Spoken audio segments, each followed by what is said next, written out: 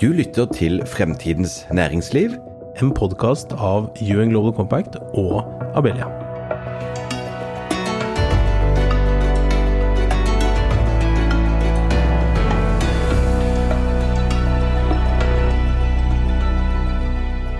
Eldre, ungdommer og innvandrere sliter. Sosiale medier funker kanskje for de unge, men lånekassa og samordnet opptak er vanskelig å manøvrere seg rundt i, og ofte resulterer dette i at man gir opp. Det samme kan gjelde skattemeldingen som skal sendes inn i disse dager. Men hvordan skal man dra nytte av disse løsningene hvis man ikke skjønner hvordan de kan brukes, og hvordan man skal manøvrere på en god måte digitalt?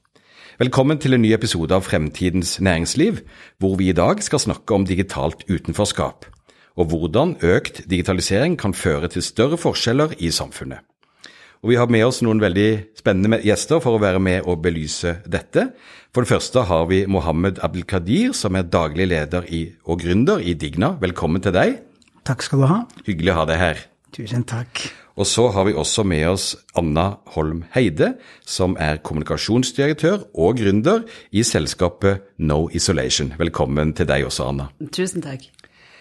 Det er veldig spennende å ha dere med her med den erfaringen dere har, og dere er vant da til å spørre dere selv, hvordan kan samfunnet bli bedre? Hvordan kan vi få til økt inkludering gjennom digitalisering og digital teknologi? For spørsmålet er jo, hva er det som kan gjøres for å få med flere, ja helst få med alle? Og hvilke løsninger kan faktisk bidra til å redusere dette utenforskapet? Vi skal snakke om det. Vi skal vel også prøve å utforske litt hvordan teknologi og digitale verktøy kan bidra til å redusere ensomhet og sosial isolasjon, spesielt blant eldre og syke. Men Mohammed, tror jeg begynner med deg. Jeg har hørt at du har sagt følgende: løsningen på alle problemer i Norge er at de må digitaliseres, men vi må ikke glemme det medmenneskelige. Jeg vet ikke om du kjenner deg igjen i dette, Mohammed, men hvis det stemmer at du har sagt noe som ligner på dette, hva var det du mente? Det stemmer at jeg har sagt dette, og det jeg mener med det medmenneskelige er jo å inkludere de man skal lage løsninger for, og ikke bestemme ting fra en såkalt, som jeg sier, top-down level, altså de på toppen bestemmer, og de nede må bare forholde seg til teknologien som utvikles på vegne av de. Så du har de med helt fra starten av? Helt riktig, så hvis man skal utvikle løsning, så er det veldig viktig at de som skal bruke, eller brukerne, må involveres, og brukerne er jo forskjellige, sånn som du har nevnt innledningsvis, altså de kan være syke, de kan være eldre, de kan være innvandrere, og da de må ha ord for å føle seg at de har eierskapsfølelse og mestringsfølelse i den teknologien man lager. Og dette er da visjonen og grunnen til at dere startet Digna, som er selskapet. Si to ord til om hva konkret det er dere gjør i selskapet. Digna står for digitalisering, inkludering, gründerskap, nettverk og arbeid. Ja, såpass. Og grunnen til at vi tok alle disse flotte ordene sammen er jo se ting fra flere perspektiver. Men hvis jeg skal si Digna, hva Digna gjør, eller hva Digna er, i et ord, så er det Digna gjør informasjon som inkluderer. Veldig enkelt. Men lager dere tekniske løsninger, for eksempel? Det gjør vi. Akkurat. Men da ikke på denne måten som alle andre lager det på, men det vi gjør er jo igjen inkludere de som skal bruke. Det må vi komme litt tilbake til hvordan dere gjør det, men da skjønner vi hva dere er opptatt av, og hva som er mission, for å si det sånn. Anna, du må si litt om No Isolation. Jeg har mistanke om at flere av lytterne kan ha hørt om selskapet, men minn oss litt på hva det er dere gjør. Ja, altså først og fremst så har vi jo veldig likt oppdrag som Digna. Så det vi gjør er å utvikle teknologiske løsninger for mennesker som har falt utenfor fellesskapet. Vi har 2 produkter. Det er AV1, som er en telepresensrobot for barn og unge som ikke går på skolen over lang tid, og den fjernstyres i klasserommet, så man kan være i sykesenga, hjemme, hvor som helst, og styre av en som er i klasserommet. Jeg mistenker om at noen har sett den på TV, det kan vel stemme, ikke sant? Den er gjort kjent gjennom Telia-reklamer, og har også vært på TV flere ganger. Det er jo en liten robot, så den er veldig populær. Og så lager vi også Komp, som er da mest sannsynlig verdens enkleste datamaskin for analoge, som ikke bruker noe teknologi, sånn at de kan holde sosial kontakt med sitt nettverk. Det nærmest bare en av- og på-knapp, er det så enkelt? Det en av- og på-knapp som du vrir på, og jeg skal komme litt tilbake til det, men det handler om assosiasjoner til andre produkter. Jeg tror veldig mange av lytterne kjenner seg igjen i at du trenger ikke være veldig gammel for å tenke at det hadde vært greit. Altså bare TV-en har jo blitt et eget univers. Var det HDMI 1 eller 2 og så videre? Vi kjenner oss igjen i dette. Så det er jo da spennende at dere har gått inn i den problematikken og de utfordringene. Men Mohammed, dere har flere målgrupper som du var inne på, men jeg har forstått det, dere også kanskje særlig ønsker å hjelpe immigranter og innvandrere til at dere skal være en veiviser i den offentlige jungelen, som jo også selv om du i det digitale landskapet, så det på mange måter en jungel å prøve å finne frem i. Si enda litt mer om hvordan dere da prøver å bistå folk. Vi bruker ulike kanaler, formater, og det jeg mener med det jo involvere rollemodeller fra de ulike miljøene som vi appellerer oss til. Og det skaper jo en stand til å forståelse på kravene da, som stilles fra både offentlig og privat sektor. Det betyr da at, la oss si at du kommer til Norge i dag, og jeg opprinnelig fra Somalia, du kommer til Norge, og vi har jo et omfattende offentlig system i Norge, og det å føle seg, det å forstå og prøve å gjøre seg kjent, det vanskelig, og det tar tid. Så det vi mener med det jo at man må bruke folk som har allerede vært i Norge, folk som har allerede gått veien, som kan vise veien, og som kan forenkle informasjon, både ved å bruke kulturelle koder og språk, og gjerne også at man går der de Men det sånn, man kunne jo tenke seg at dere var guider som sa, du finner det der, trykk her, les der, men jeg forstår at det mer enn det, hvis dere også lager tekniske løsninger. Det helt riktig. Så det vi gjør da, vi har først, grunnen til at vi startet Digna årsaken til det var jo koronakrisen. Da var det slik at de visste ikke hvor de skulle kontakte til ulike miljøer, og det vi begynte med det jo å lage en Facebook-side som heter The Twins Mindset, hvor vi snakker somali, og snakker om ulike ting, alt fra skattemelding, hvordan du navigerer i Nav, og så videre, og da fikk vi masse følgere, og da så vi at dette jo egentlig ting som veldig bra, fordi vi kan sende melding på WhatsApp, vi jo i andre kanaler enn det egentlig offentlig eller privat sektor kan være i. Og det nettopp det som gjør at vi nærmere da, brukerne enn det offentlig system kan være da. Anna, kan ikke du si litt om utgangspunkt eller drivkraften da No Isolation ble etablert? Hva var det som trigget dere, hva var det som motiverte dere? Vi hadde lyst til å utvikle teknologi for de som kanskje trenger det mest, så ikke nødvendigvis de som kan fint bruke den nyeste smarttelefonen eller kjøpe seg en laptop, men de som glemmes litt i den utviklingsverden der da. Og da gikk vi inn for å løse veldig konkrete problemer. Så vi har en sånn produktutviklingsmodell som går ut på at vi setter oss veldig inn i problemet vi skal løse, og så jobber vi oss bakover derfra. Så hvis du tenker på for eksempel komp, så var jo det problemet vi ville løse var eldre hovedsakelig, som ikke har så mye kontakt som de skulle ønske at de hadde med omverdenen sin, og som har familier som kanskje følte at de ikke helt strakk til, eller ikke var nok i kontakt med sine slektninger. Kombinert med en digital utfordring kanskje? Og veldig ofte så handler jo det om en digital utfordring. Vi så at det var en del prosjekter hvor man for eksempel testet Skype, som da var den eneste videoløsningen på den tiden, og så at det fungerte ikke. Man trengte mye hjelp, det var veldig forvirrende. Så vi gikk da inn i denne problemstillingen og prøvde å finne ut hvor det skoen trykker. Hva det som mest utfordrende for denne gruppa? Mohammed var innom at de da jobber direkte med brukergruppene. Gjør dere også det i produktutviklingsprosessen som du beskriver? Absolutt. Si litt mer om hvordan dere gjør det. Ja, så det kanskje den viktigste delen av produktutviklingsbiten. Så det ene å virkelig skjønne problemet. Og for å finne ut av det, så må man teste prototyper veldig tidlig i utviklingsløpet. Så med Komp så testet vi jo forskjellige knapper, vi testet forskjellige løsninger, vi testet forskjellige brukergrensesnitt, og lærte mye verdifullt av det. For eksempel at 2 knapper var 1 knapp for mye. At det å ha en berøringsskjerm, eller touchskjerm, var helt uaktuelt for veldig mange, faktisk over 60 år, sliter med at de ikke har samme følsomheten. Nei, like mye blodtrykk. Altså, så du får litt tørre fingertupper, rett og slett, og da reagerer ikke berøringsskjermen på din finger.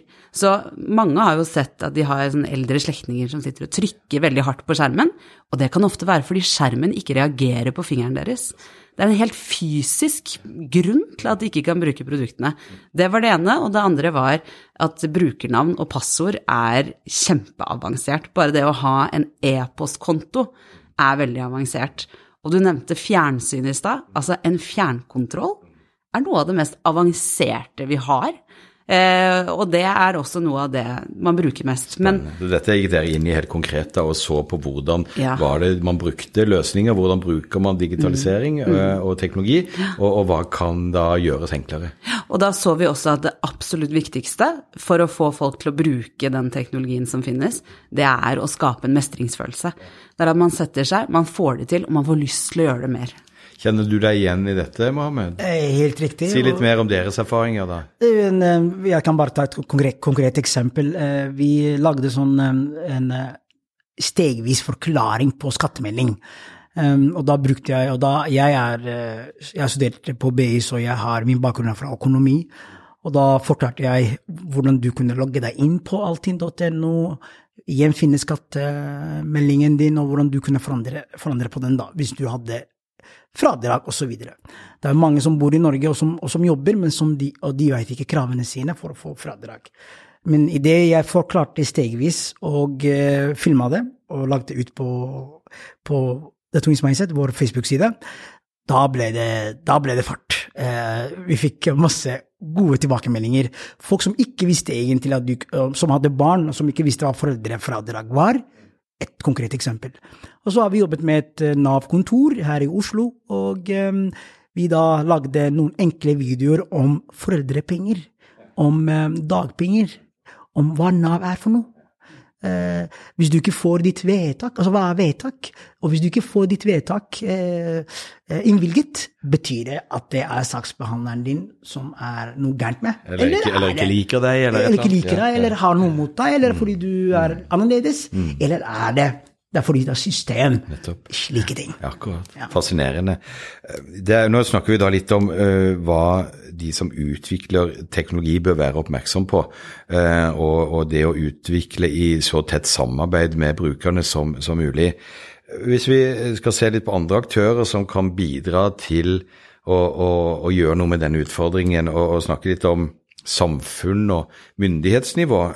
Anne, har du noen tanker om hva myndighetene kan gjøre for å redusere det digitale utenforskapet, eventuelt nødvendige tiltak for å oppnå dette? Det er jo veldig mye, men hvis jeg skal tenke på de som er ganske analoge og utenfor, som gjerne er av den eldre garde, så har jeg lyst til å understreke at vi mest sannsynlig alle sammen kommer til å bli analoge på et tidspunkt. Det er mange forskjellige faktorer, men mest sannsynlig blir vi det.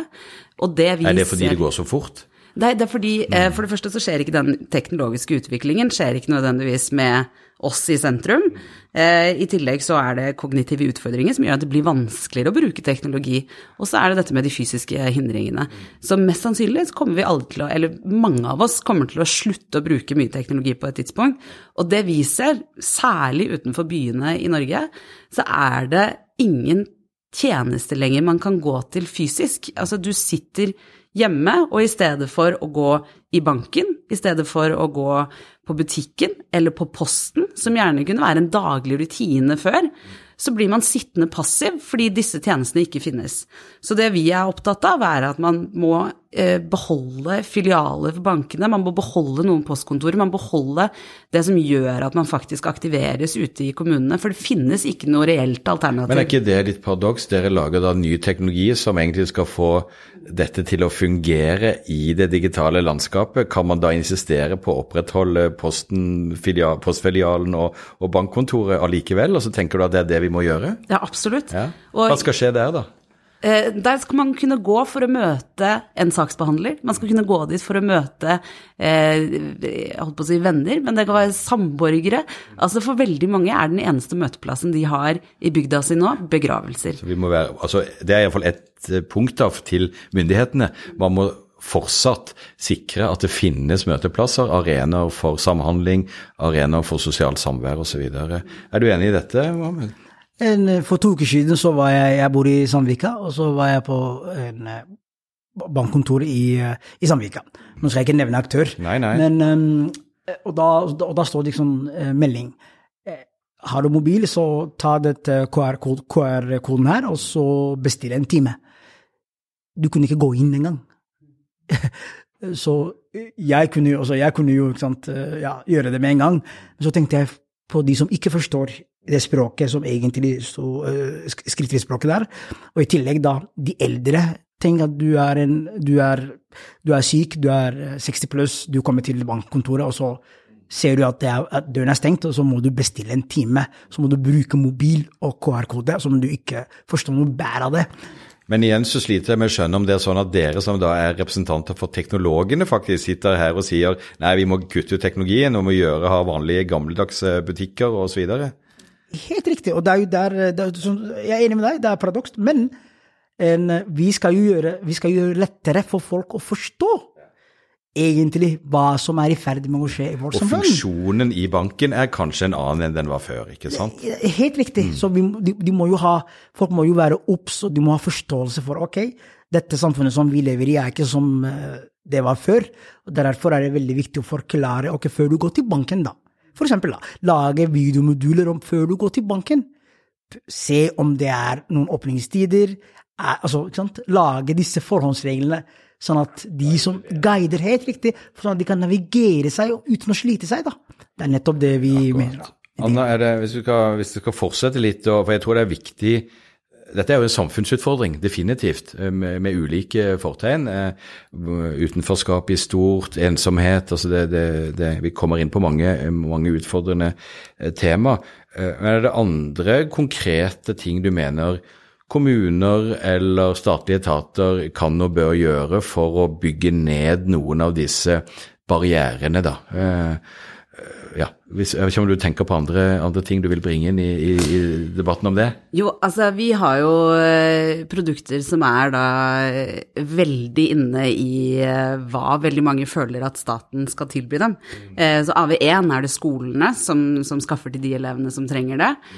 Og KOMP har det også vært en del kommuner som har skaffet. Vi har et kjempestort forskningsprosjekt nå I Oslo som heter Bovel, hvor man skal da se på om det å ha komp hjemme gjør at du får økt livskvalitet og mer sosial kontakt, og om det igjen gjør at du kan bo hjemme uavhengig lenger. Så det offentlige kan man da ta det I bruk, rett og slett? Det offentlige kan da rett og slett ta teknologien I bruk, for eksempel, det det du sier, ikke sant? Det akkurat det vi driver og tester nå, om hvilken effekt det har for helsetjenesten.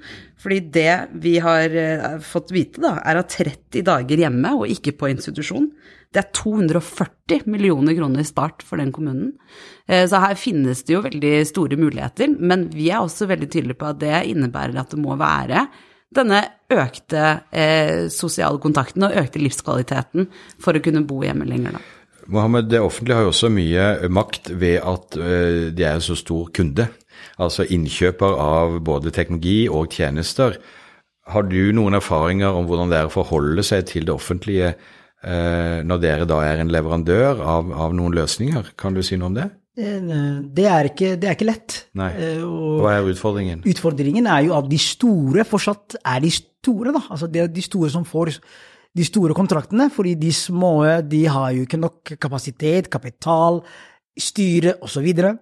Og da det bare de som får oppdragene igjen da, de som egentlig har allerede holdt på med dette her i mange år.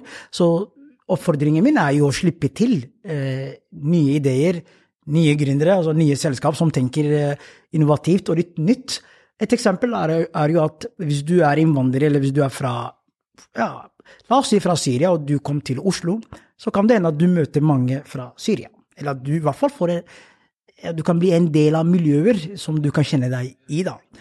Men la oss si du blir plutselig du bosettes I Tromsø kommune, og så der jo lite folk. Og så det ikke så stor mangfold som vi har her I Oslo.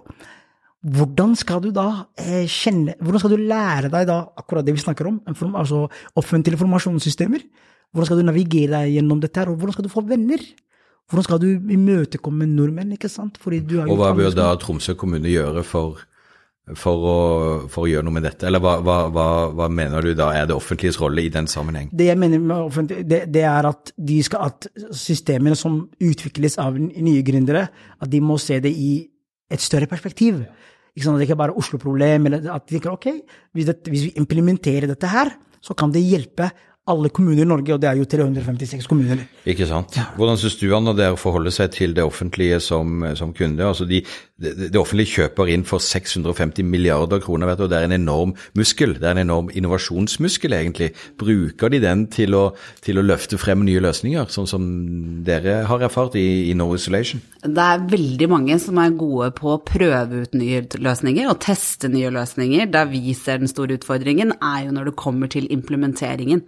Varig implementering, og det ser vi store forskjeller på I Norge og I Storbritannia og I Tyskland, hvor vi også selger AV1, hvor det finnes sentrale myndigheter som godkjenner produktene, for eksempel I Tyskland, mens I Norge så varierer det fra ikke bare kommune til kommune, men skole til skole, og noen ganger altså klasserom til klasserom.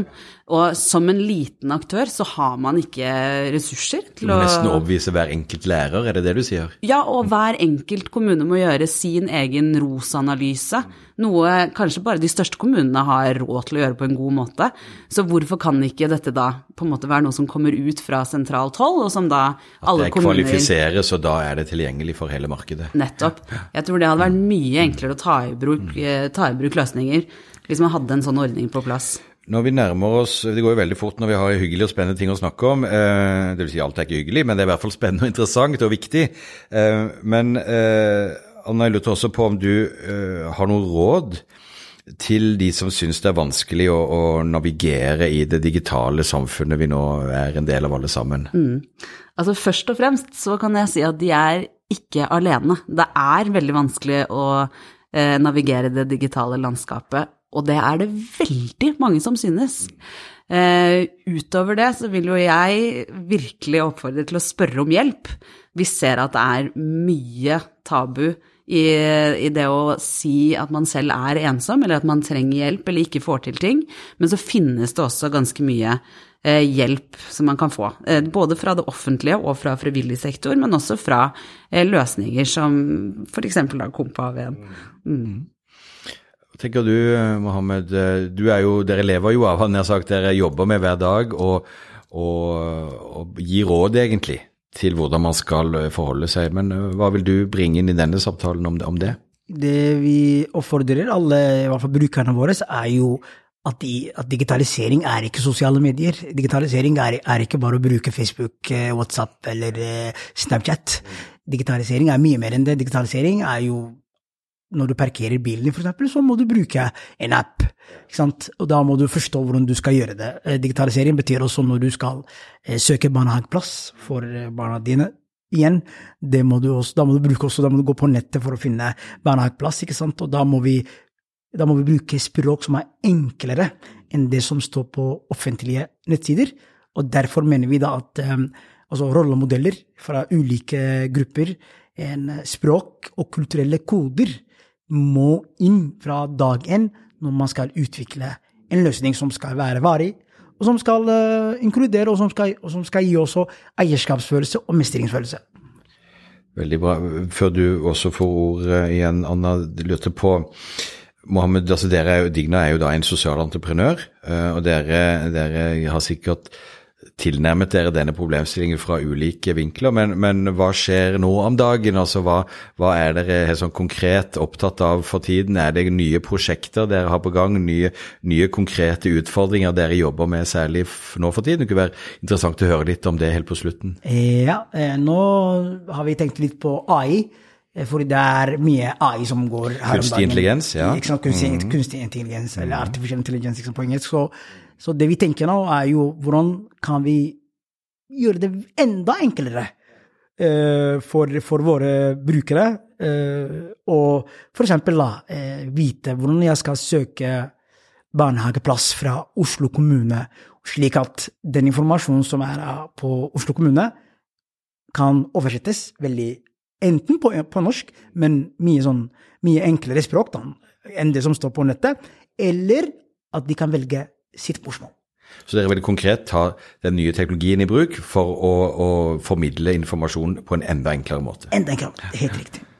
Anna, det mye mer vi kunne ha snakket om også, men du hadde et poeng du ville ha frem her på tampen, så ta det først. Ja, når det kommer til råd til hva man skal gjøre for å få bukt med digitalt utenforskap, så vil jeg bare poengtere, det ikke en løsning å lage en ny og enklere app. Nei. For det det veldig mange som gjør. Og bare lage en litt bedre app. Bare en litt bedre app, og de må huske at da ekskluderer man mange 100 000 mennesker som ikke klarer å bruke app, og som ikke heller klarer å ha for eksempel e-postkonto. Så det var det jeg ville slå et slag for. Ja. Og dere har da to veldig spennende og innovative produkter. Du må si litt om hvordan det går. Altså, får dere solgt disse produktene? Vi har ikke snakket noe om det. AV1 selger vi altså denne roboten? Ja, AV1, roboten for barn og unge med mye fravær. Det litt leit å si det, men etter covid så har antallet ungdommer som ikke går på skolen som vanlig økt, så AV1 har også blitt har blitt mer populær, og den selger vi også da i Storbritannia og Tyskland og Norden. Jeg tror den finnes i rundt 15 land. Mens Komp, som da for de analoge, den selger vi primært i Norge, men også Sverige og England, og den går det også ganske bra med. Vi ser jo at de som type 90 år og bruker Komp har fått, altså de så begeistret. Dette en livslinje, de mestrer teknologi. Og bare si, kan man kjøpe den i butikken? Ja, man kan kjøpe den på Elkjøp i Norge, og så kan man også kjøpe den på nettsiden vår. Og den koster 8 000 kroner. Så det mindre enn en ny iPhone.